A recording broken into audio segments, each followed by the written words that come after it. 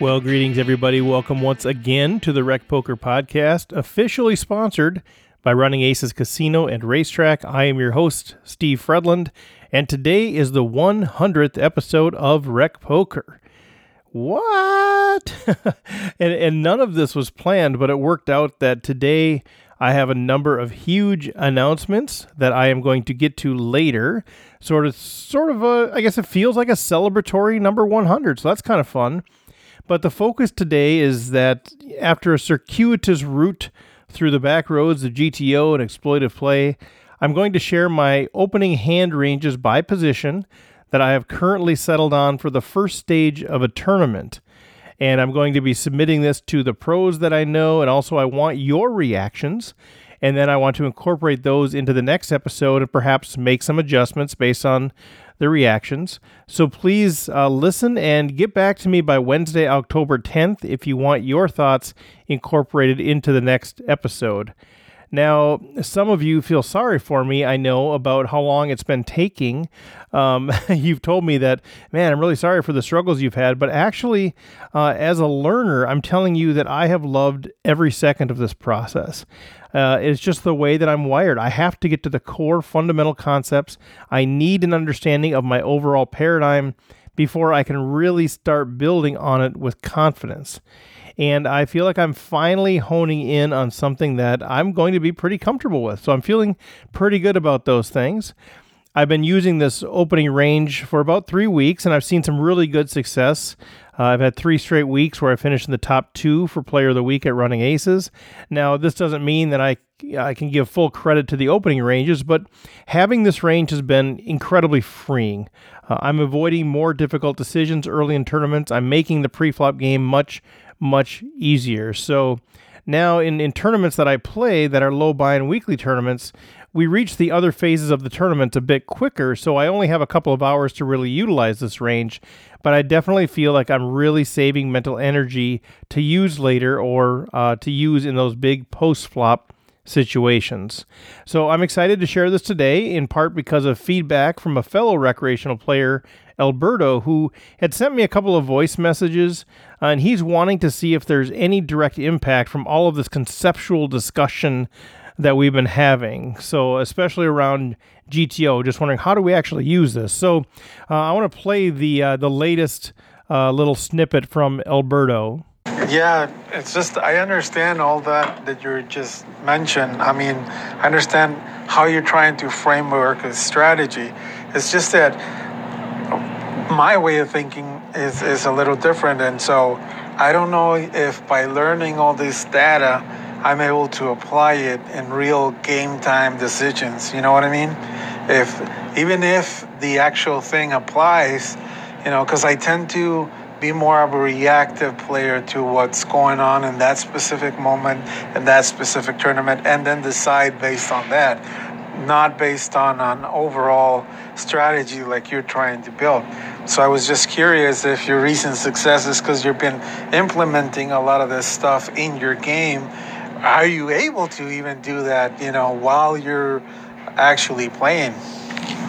All right, thanks, Alberto. Now, Alberto is more of a field player, so it's easier for him to not give weight to these complex topics, but given how I'm wired and how I approach the game, I think it's imperative for me to have an overarching strategy and approach that I can lean into. So the discussion around GTO and exploitive has been critical for me in getting there. So I guess after all that, how would I classify my opening hand ranges for the first phase of a tournament? I would say that they are based mostly on research around historic EV of other players, informed by GTO perspectives, geared toward a low volatility first stage, adding a hint of my comfort level with different positions, adjusting to make the ranges easy to remember, and then a dash of influence considering the potential to exploit those who are at my table. So that's how I would describe it. Maybe I need to develop a phrase to describe that a little bit more, a little more briefly. So I'm open to any suggestions on that. Now, before I get into the details, a couple of quick things to share. including what I consider pretty huge announcements regarding Rec Poker. Now, I'm going to be talking about this in more detail later, but just a couple of quick announcements. First of all, Rec Poker is expanding beyond just this podcast. You've talked about this, and I've listened. I'm launching 3 new programs, and I want to invite you along. And so, again, I'll share details at the end of the show just to avoid bogging down the content. But basically, I'm launching monthly 3-hour seminars that will include video from our content partners that's normally only available for sale at a price for a specific subscription. So, for example, in November, I'm planning on showing a video, about a 40-minute video from the Solve for Why Academy, as well as a little bit of their Poker Out Loud. I'm also launching a very discounted email coaching service. And finally, I am starting a service to help you track and analyze your tournament results and to get aggregated metrics from others who participate in that as well. So I'll share more about this, but I'm launching those 3 new things effective immediately. Also, we have a couple of content partners that are on board for this. Solve for Why Academy with Matt Berkey, Jonathan Little from PokerCoaching.com, and Alex Sutherland and the GTO Range Builder. So all of those folks are giving me access to their content, which I can choose sort of a best of and get some insights and share with you all on the podcast, maybe through video, but also through some of these seminars. So I want to thank those guys, and hopefully we'll have more lined up behind them to do this. And I also want to thank one of our listeners. He's a superhero named Brad Olson, and he is responsible for launching a new Rec Poker training website. So Brad approached me and said, "Man, I want to help. I love the podcast. How can I help?"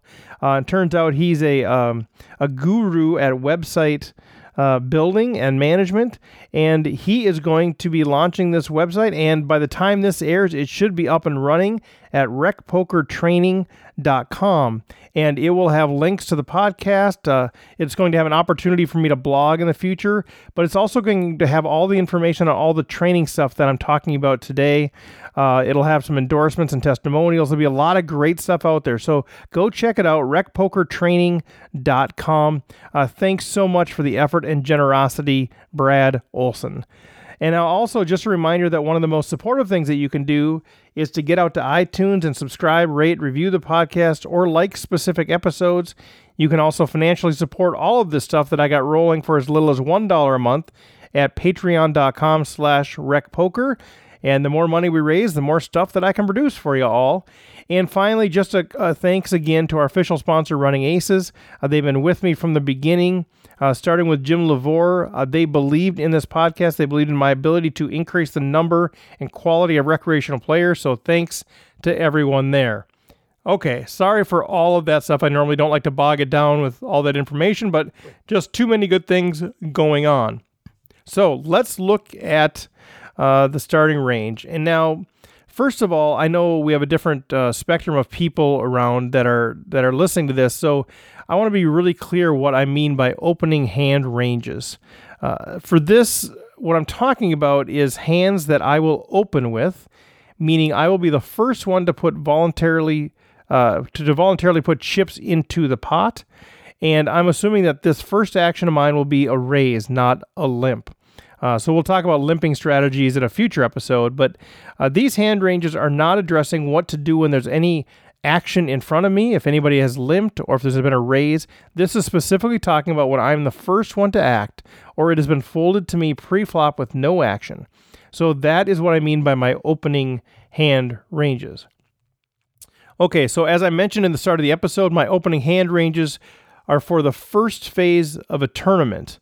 And these have been constructed mostly from research that players have done around the expected value of certain hands from different positions historically. It's been informed by GTO perspectives. I've geared it down toward a more low volatility first stage, and we'll talk about that a little bit. I've hinted a little bit at my comfort level in different positions and used that to make some slight adjustments. And I've also adjusted to try to make the ranges easy to remember so that I can implement them more easily than some complex set of hand ranges. And finally, considered a little bit about how to exploit the tables that I generally play at in these lower stake tournaments. So if I look at all of that stuff, I considered all of these sources from multiple perspectives, but I'm really focusing on phase one of a tournament, and this is what Matt Hunt calls the preservation stage. He talks about that in the Solve for Why Academy video that we're going to be watching in the seminars in November. He breaks it down into 6 different stages, and phase one he refers to as the preservation stage. And so rather than thinking about these are the ranges I'm going to play with a certain number of big blinds, I'm now thinking about these are the ranges I'm going to play in phase one of the tournament.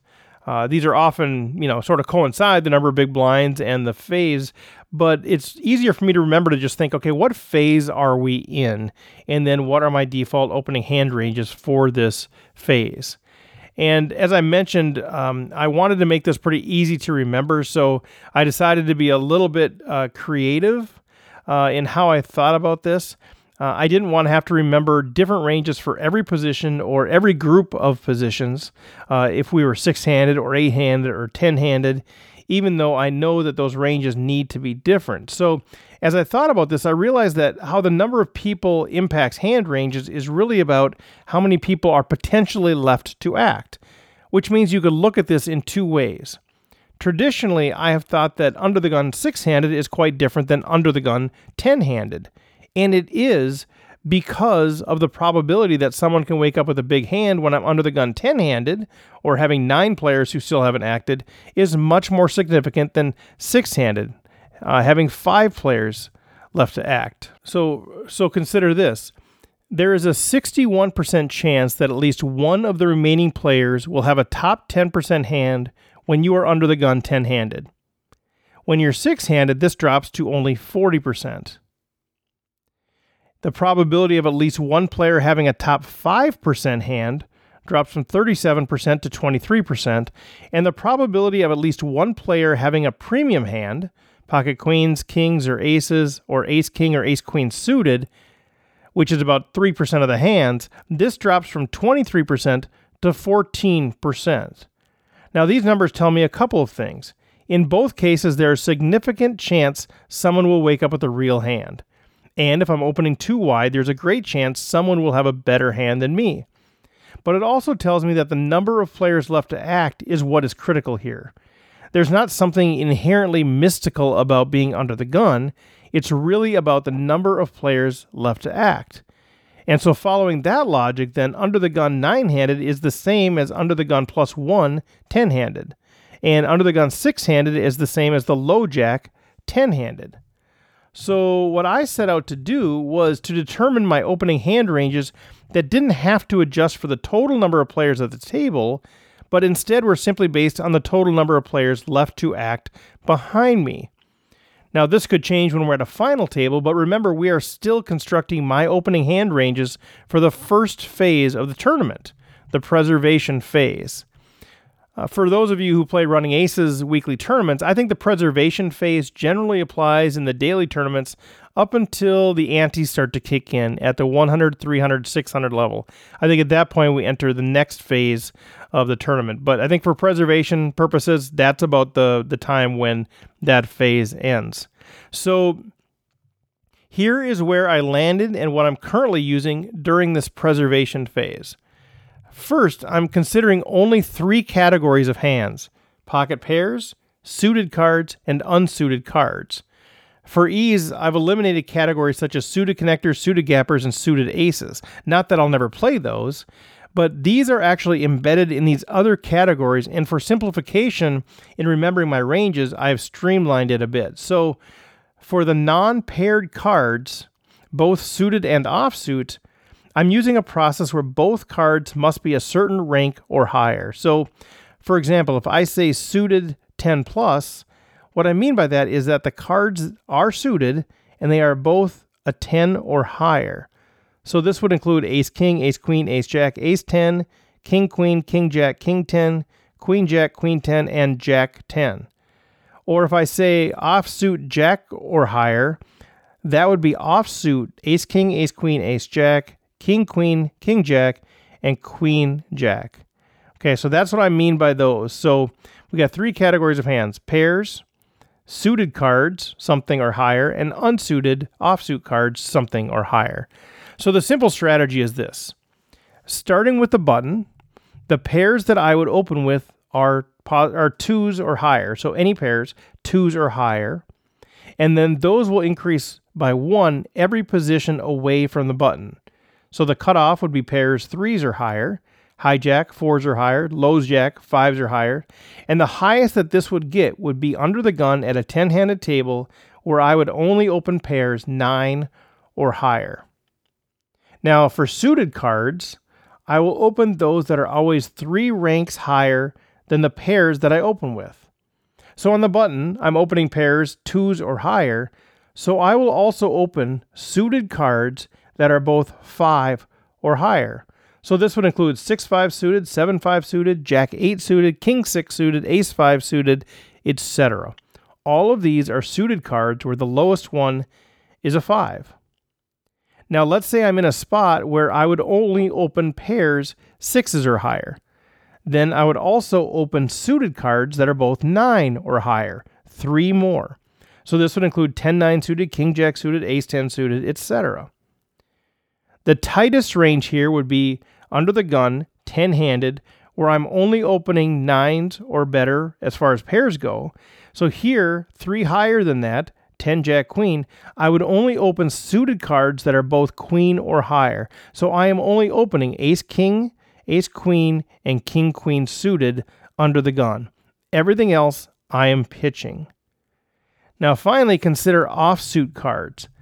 I will open those that are at least 1 rank higher than the suited cards in that spot. But I do put a minimum threshold on offsuit cards where they have to be at least 10 or higher. So consider on the button, I'm opening pairs, 2s or better, then suited cards at least 5 or higher, and unsuited cards at least 10 or higher. The logic would say 6 or higher, but remember, I have a minimum threshold for offsuit of 10 or higher. Now let's say we're in a spot where we're opening pairs that are pocket 5s or better. So then we'd open suited 8s or better, and then offsuit still 10 or better. But now let's say we're opening pairs pocket 7s and higher, so then we're opening suited cards that are both 10 or higher, and here we would open offsuit cards that are both Jack or higher. So Ace King, Ace Queen, Ace Jack, King Queen, King Jack, and Queen Jack. The tightest range for offsuit cards would be under the gun 10-handed, and here I would be opening pairs 9s or higher. I'd be opening suited cards both Queen or higher, and offsuit would be only Ace King. So under the gun 10-handed, I'm throwing away Ace Queen offsuit. Now remember, this is a default range, and against certain tables it may be a profitable play, but my default is to pitch Ace Queen, Ace Jack, King Queen offsuit under the gun at a full tournament table. So basically that's it. Before a hand is dealt during the preservation phase of a tournament, I can quickly locate the button and then count from there, starting with 2 to get to what my minimum pair is that I will open. I then add 3 to get to my suited lower limit, and then add another 1 to get to offsuit limit, subject to 10 minimum. And that's it. So for example, if I'm under the gun plus 1 at a 9-handed table, I look at the button and I think 2, and then count up for each player, 3, 4, 5, 6, 7. So immediately I know that I'm going to open pocket 7s and higher, suited cards both 10 or higher, and offsuit cards both Jack or higher. That's how I'm working my pre-flop ranges in phase 1. So how does this translate to frequencies? Normally people think about frequencies starting with under the gun and going to the button, but since we're determining our open range by starting on the button and then going the other direction, let's look at the frequencies doing that. In this situation, when it's folded to me, there's no other action in front of me, I would be raising the button 29% of the time, the cutoff 25%, high jack 23%, the low jack 20%, under the gun 7-handed 18%, under the gun 8-handed 12%, under the gun 9-handed 8%, and then under the gun 10-handed 4.5%. So I'm opening anywhere between 4.5% if I'm under the gun 10-handed all the way through 29% on the button. And now this is a much more linear increase than what others seem to promote, and I get that mathematically. They tend to have more of a curve to it. But recall that this is for the initial phase, the preservation phase of the tournament, and frankly, we should be looking to reduce our volatility. And that is one of the factors that's driven me to reduce my button opening range to less than 30% of the time when a pot is unopened. And this is pretty new for me. I used to open pretty much every button when it was folded to me, but I've learned now in the early stages of a tournament that this tends to be a play that gets me in more trouble than anything. I end up winning a very small pot or losing a medium to a large pot. So this has caused me to be much more selective during this initial first phase when I'm trying to lower the volatility. So that's going to be it for today. I wanted just to share my strategy, but what's going to happen now is next week I'm going to actually look at how this compares to a number of the pros that have put their information out there. I'm going to be looking at Sky Matsuhashi, who uses Ed Miller's frequencies, Chris Fox-Wallace, Hunter Sitchy, Doug Hall, and others as well. And if you have any other ideas on who I should be comparing this to, please send them to me. And you can also send me your hand ranges if you want to compare and give me some ideas on how this could be tweaked. So I've looked at this already as part of my analysis, but I want to share some of the differences, and I do want to invite you to help me figure out some of the shortcomings or potential enhancements with my ranges. So looking for y'all to join me in that deal. Let me know how this compares to your range. Let me know where you think I can make some improvements. I'm certainly not claiming to have all the answers, but I am glad to have at least settled on something that feels like a good starting point and it's easy to implement as well. So please email me, stevefredland@gmail.com, Twitter @RecPoker, Facebook Rec Poker Group, or even send me an audio clip or leave me a voicemail. I see this as a starting point that I've settled on, but now it's time to tweak to optimize. So in addition to comparing this with others next week, we're also going to move on to start looking at more pre-flop ranges, like maybe what do we do in response to 3-bets, or what do we do if there's action in front of us, either limpers or raisers. But that is it for today. And now I do want to share some more details on the programs that I introduced earlier in the show. First of all, please remember that we just launched our new website. Thanks again to Brad Olson, recpokertraining.com. And we are still tweaking it and building it out, but please go out there, listen to the podcasts, look at the information, and let me know if you see anything that looks like it needs to be improved or enhanced in some sort of way. So as far as the programs that we're launching, again, launching monthly training seminars, some email coaching, and some tracking and analytics stuff. First of all, I have created a 3-hour learning seminar, which will include a video from one of my content partners, and then some structured discussion among all the participants. So for November, the video content will be from the Solve for Why Academy, and as I mentioned, it's a 40-minute video called The Anatomy of an MTT, led by Matt Hunt. And I have watched the video, and it is great. It talks about the different stages of a multi-table tournament and things that should be considered at each phase. We look at things like volatility implications, ICM implications, and your future skill edge, and how those should work together to impact how you play in the different phases of the tournament. Now, these sessions are going to be offered at least 3 times in November in different locations. Right now, what we have planned is Saturday, November 10th from 2 to 5 p.m. in Eden Prairie. That later that evening, Saturday, November 10th from 7 to 10 p.m. in North Branch. And then Saturday, November 17th from 7 to 10 p.m. in Big Lake. And I may add other locations depending on interest. And if this is something you want to do, please reach out, talk to me.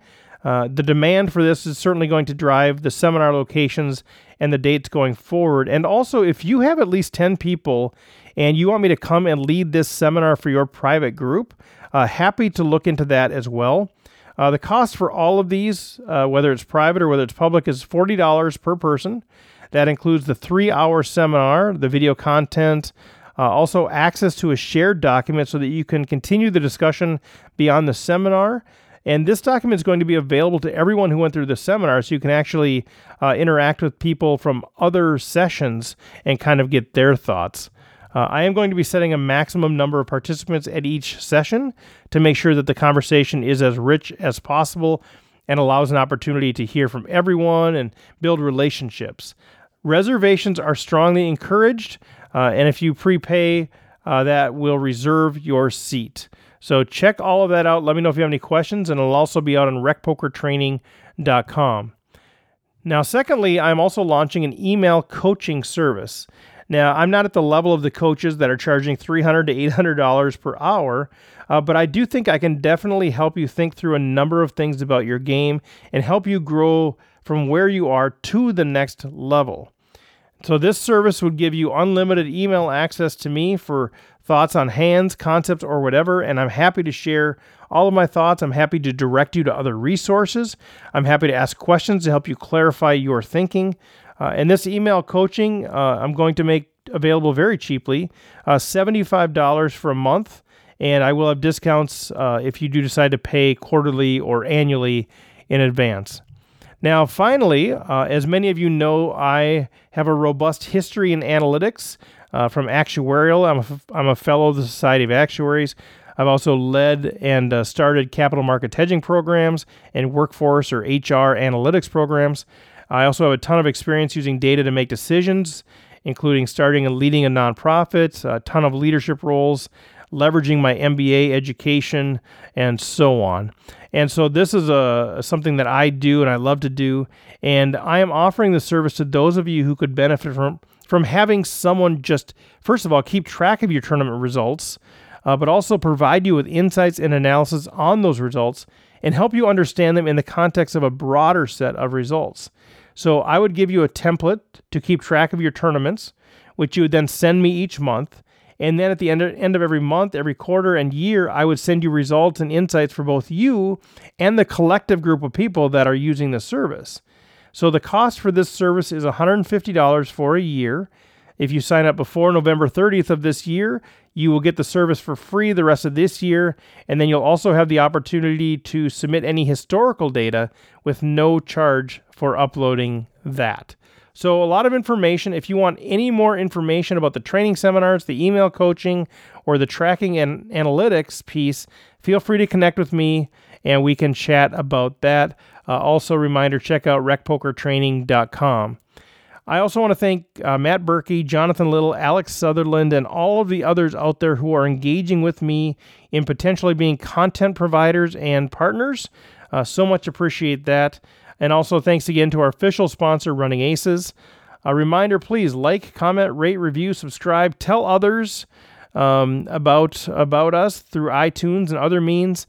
You can support us at patreon.com/recpoker for as little as $1 a month. Help us keep doing what we're doing and maybe add some more things. If you want to wear a patch, let me know. If you want a hat, shirt, sweatshirt, go to floptheworld.com/recpoker. And please leave any feedback on Facebook, Twitter, or email me, stevefredland@gmail.com. So that is everything for today. Quite the 100th episode. I'd love to hear your feedback on my default hand ranges for Phase 1. And next week we'll look at more about that.